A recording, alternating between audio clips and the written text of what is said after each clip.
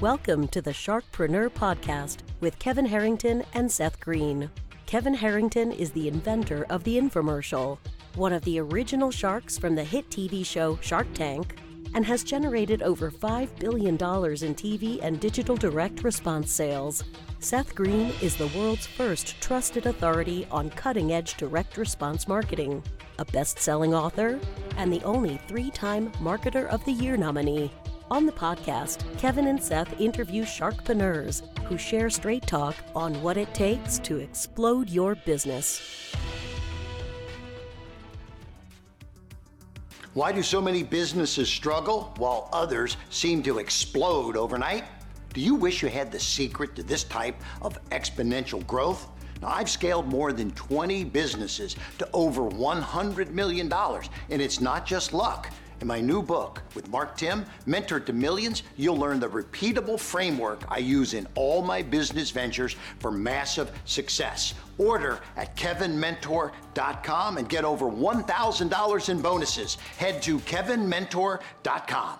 Welcome to the podcast. This is your host, Seth Green. Today, I've got the good fortune to be joined by Leland Baldwin, a family and criminal attorney in the Florida neck of the woods. Leland, thanks so much for joining us.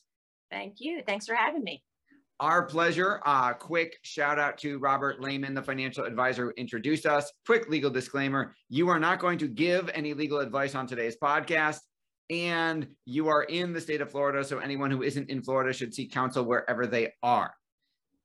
Now that we got that out of the way, let's go back in time a little bit. What inspired you to go to law school in the first place? In second grade, my father had me come to his constitutional law class and give the facts of Marbury versus Madison. And he was like, you're just, it's your gift. I said, what's my gift? He goes, standing in front of people. You love it, Leland. I said, okay, Dad. So it was kind of programmed. He was my law professor, and we lived in Gainesville, Florida. I grew up in Gainesville, and it was kind of a done deal. And I think just watching my father, in the Supreme Court, he argued in the Supreme Court, he argued in the 11th Circuit, watching him do what he did and being the voice for people that needed a voice inspired me.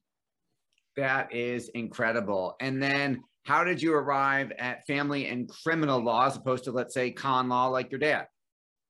So I would say, as far as the areas I'm in now, initially I was in big commercial litigation, then went and said, this isn't for me, went to state attorney's office, put people in prison for almost 10 years and said, okay, I'm going to try something else. And now I'm on the other side of the fence, trying to keep people out of prison. And it does involve constitutional law, issues about improper search, improper stops. And family law really came in kind of as organically, naturally. People, friends needed help with paternity issues, with child support, with divorce, and that's how it went. All right. So let's take them one at a time. When it comes to criminal law, I know it's going to vary all over the map, but what are the most common types of cases you're dealing with?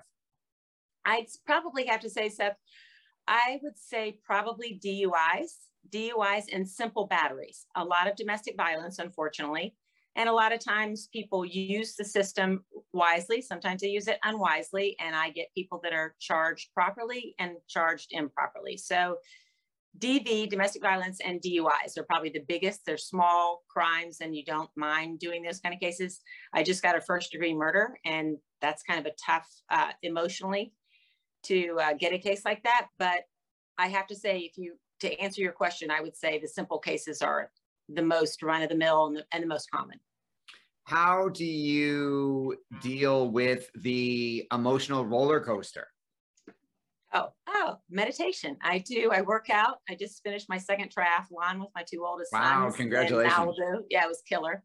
But I'd say I work out every day, almost 2 hours, and I meditate and do a devotional in the morning for an hour, because that's probably my biggest fault is I take people's problems on because I'm a major empath, and it's not a good area to be in. I was going to say, if you're a criminal defense attorney and a family law attorney, you're dealing with two of the emotionally intense areas of law you could. Oh no, Seth, totally. Yesterday was my birthday, and I said to my mom, who's an amazing person, she went to law school at age 59 years old. She said, she's 89 now, and she goes, Leland, why are you so down today? I go, a bad client tomorrow, Mom. I go, Mom, think about it. Every time you come to see me, you either want a divorce or you've been arrested or a family member's been arrested. I go, these are two of the lowest times in your life. And I think you made a really great point when you say sometimes I hope these don't interact very often, criminal and family. Well, they do. Their domestic violence ends up being a divorce. I mean, so to handle the emotional side, I really have to remember their problems are their problems and they're not my problems. But I do try to help people emotionally as well. I would take the counselor of law, that title, very seriously. So DUIs and domestic violence, what are some of the most common mistakes, not the DUI and the domestic violence DV, but what are some of the most common mistakes people make when choosing a criminal attorney in the first place? A mistake? What is a mistake? Yeah, how do I know? Okay. Because it's not personal injury, right? There's not giant billboards every 5 feet going, hurting a car, call us. Okay, so here's my thing on that. That's a really good question. And it's really funny, Seth, because I've done this 30 years. And I have to say, I've never done an advertisement. I've never done anything. It's completely word of mouth and it's all relational. So my point is always treat people with respect. I don't care who it is. You could be at the grocery store. I was raised that way. You treat the president of the bank the same as you treat the guy that opens the door. And those people end up being your clients. And I think to make a mistake in hiring a criminal lawyer, I think the most important thing is, does this person have your best interest in mind when you go meet with a criminal lawyer? Do you feel like you are a priority in this person's book of business, or are you just a number? Is this going to make a difference to this person trying to help you out, or do they just want to plea you out? Do they really want to fight for you? Do they believe in you? And do they believe in the due process of law? Do they believe in this case? And that's what it is. And you can, I love people. I love meeting new people. And I can sense when I'm meeting someone that is disingenuous with me. So I hope they feel the same way about me when they meet me. Like I am right at it. Like I'm going to tell you, you're just not for me. Like I fire clients frequently, Seth. If I find out you lied to me, done, get out. Like I'm not doing it. But I truly believe that when you go to hire a criminal lawyer, you need to do your homework. And I'm not saying you need to go on a website and do all that, but just ask around the community. How long has this person done this? Do they have good relationships with prosecutors, with the state, with the judges? So I think it's a crucial decision you make if you've been charged with a crime. Absolutely. Now let's talk about the other side of the coin. On the family law side, what are those types of cases that you're dealing with? I just got a new one today that is interesting but also fabulous. The guy called me and just hired me. And he doesn't want to marry the soon-to-be mother of his child because he had got really burned in his last divorce. But he wants to be really preventative, right? So he wants to establish paternity. He wants to have the rights that are due as the biological father. But he wants to be responsible as well. He wants to be financially responsible for this child, and he wants it legally done. So for him, he came to me. It was a referral from another lawyer, which is crucial, being respectful to other lawyers. And not throwing people under the bus. But he came to me and said, okay, Leland, can you draw up these papers for me? In the event we get breakup, here's a parenting plan. Here's this, here's that. And I said, absolutely. And I said, I want to applaud you. I just want to take a moment and just say, hats off to you, dude, that you took the time to say you care about this child so much, that you care about the future of the child, and that you're not going to be a deadbeat dad. You're not going to, because you don't want to marry this woman because of your prior experience, not hers, but that you care enough to do that. So that's something I got today. But in terms of hiring a divorce lawyer, or domestic, any kind of family law situation, whether it's child support, paternity, trying to disestablish paternity, hey, that isn't my kid.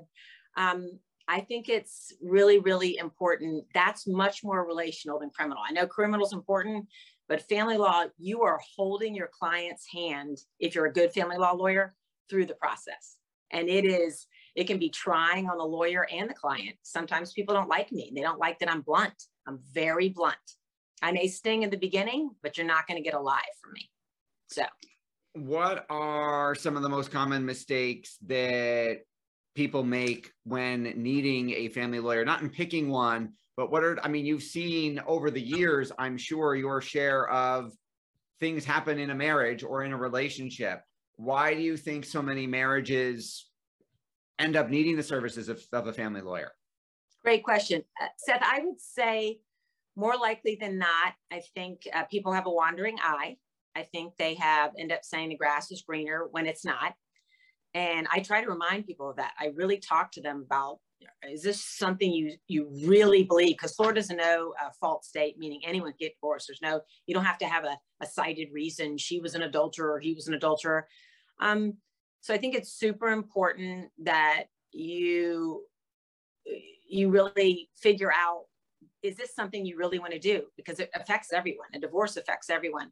But I do think in this day and age, I think it's much easier just to throw in the towel and go to the next person. And it's really affects and hurts a lot of people. But it's inevitable in cases. I'm not trying to judge any situation, but I am saying I do think we quit too fast in the state of Florida.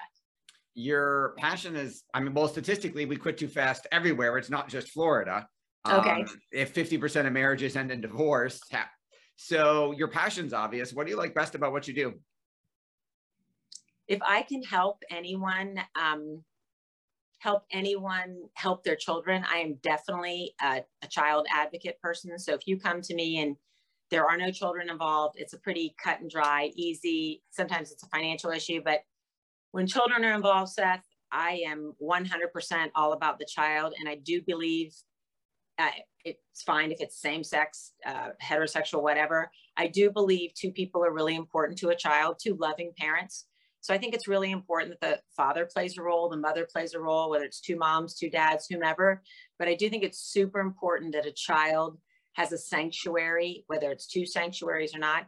So my whole goal in any divorce is trying to ensure that child is fulfilled and confident as they grow up, to feel that they can go out. They're going to be bashed as soon as they hit elementary school by some jerk on the playground, right? So why not know that when you walk through that front door, your mom or your dad is going to hug you, have your favorite kind of cookie, like, hey, how was school, dude? How can I help you with your homework? That's the key to me, whether it's the transition of going from mom's house to dad's house to mom's house. How can we make that as smooth as possible? How can we ensure that you've got two sets of books, two sets of clothes, and just making it easy for the kids? Don't make disparaging remarks about that kid's parent. People forget, Seth. The bottom line is that child that you had the blessing of producing with your wife is 50% your wife, 50% you. So when you cut down your wife and are rude to her in front of them, they're like, hey, you're being rude to me. And if parents don't understand that, oh no, I love my kid. Well, you don't love your kid if you're speaking ill of your husband. I'm sorry. It just doesn't work that way, because it affects your child forever. So that would be my main goals, kids. I think that is beautifully said. My wife is a marriage counselor, and we've had that conversation not only on don't criticize each other that way in front of the kids, but also don't criticize your spouse's parents. Oh, yes. In front of your kids. Huge. Because if you say, oh, you're acting just like your father and doing that blah, blah, blah thing, you're criticizing them along with it. Yes, absolutely. Absolutely. And that's point well taken as well. And I think sometimes we forget that as well. Yeah, absolutely. So for our folks watching or listening who want to learn more, who are in the state of Florida, where is the best place for them to go to learn more about you? They could go to ltbaldwinlaw@gmail.com, and they could email me, and then I can send them anything they need. Or they can Google me. I have a pretty strong track record of jury trials, non-jury trials, things I've done in the city of Tampa. And I'm a big volunteer person, so I'm on all kinds of boards to help people in the city of Tampa. So I think that would be the best place. All right. Well, we greatly appreciate your time. We know it's incredibly valuable. This is Seth Green. I have been here with Leland Baldwin. Leland, thanks so much for joining us. Hey, awesome, Seth. Have a great day, and I really appreciate your time as well. Likewise. Thanks again to Robert Lehman for the introduction. Thank you, everybody, for watching or listening. We will talk to you or see you next time. Take care, Seth. Thank you. Do you need money to fund your idea, product, or service? Are you ready to take your business to the next level but need capital to get it done? Kevin Harrington has heard more than 50,000 pitches and knows how to help you make the perfect pitch to get the funding for your entrepreneurial dream. He's distilled the process down in his perfect pitch cheat sheet, and it's yours for free.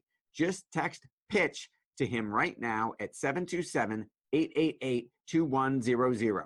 Text PITCH to 727-888-2100 right now and claim your free perfect pitch cheat sheet. Text PITCH to 727-888-2100 to start funding your dream today. This show has been produced by Market Domination, LLC. To discover how you can have your own show completely done for you and turn it into a real published book and become the authority in your marketplace, go to www.marketdominationllc.com/podcast offer. This podcast is a part of the C-Suite Radio Network. For more top business podcasts, visit c-suiteradio.com.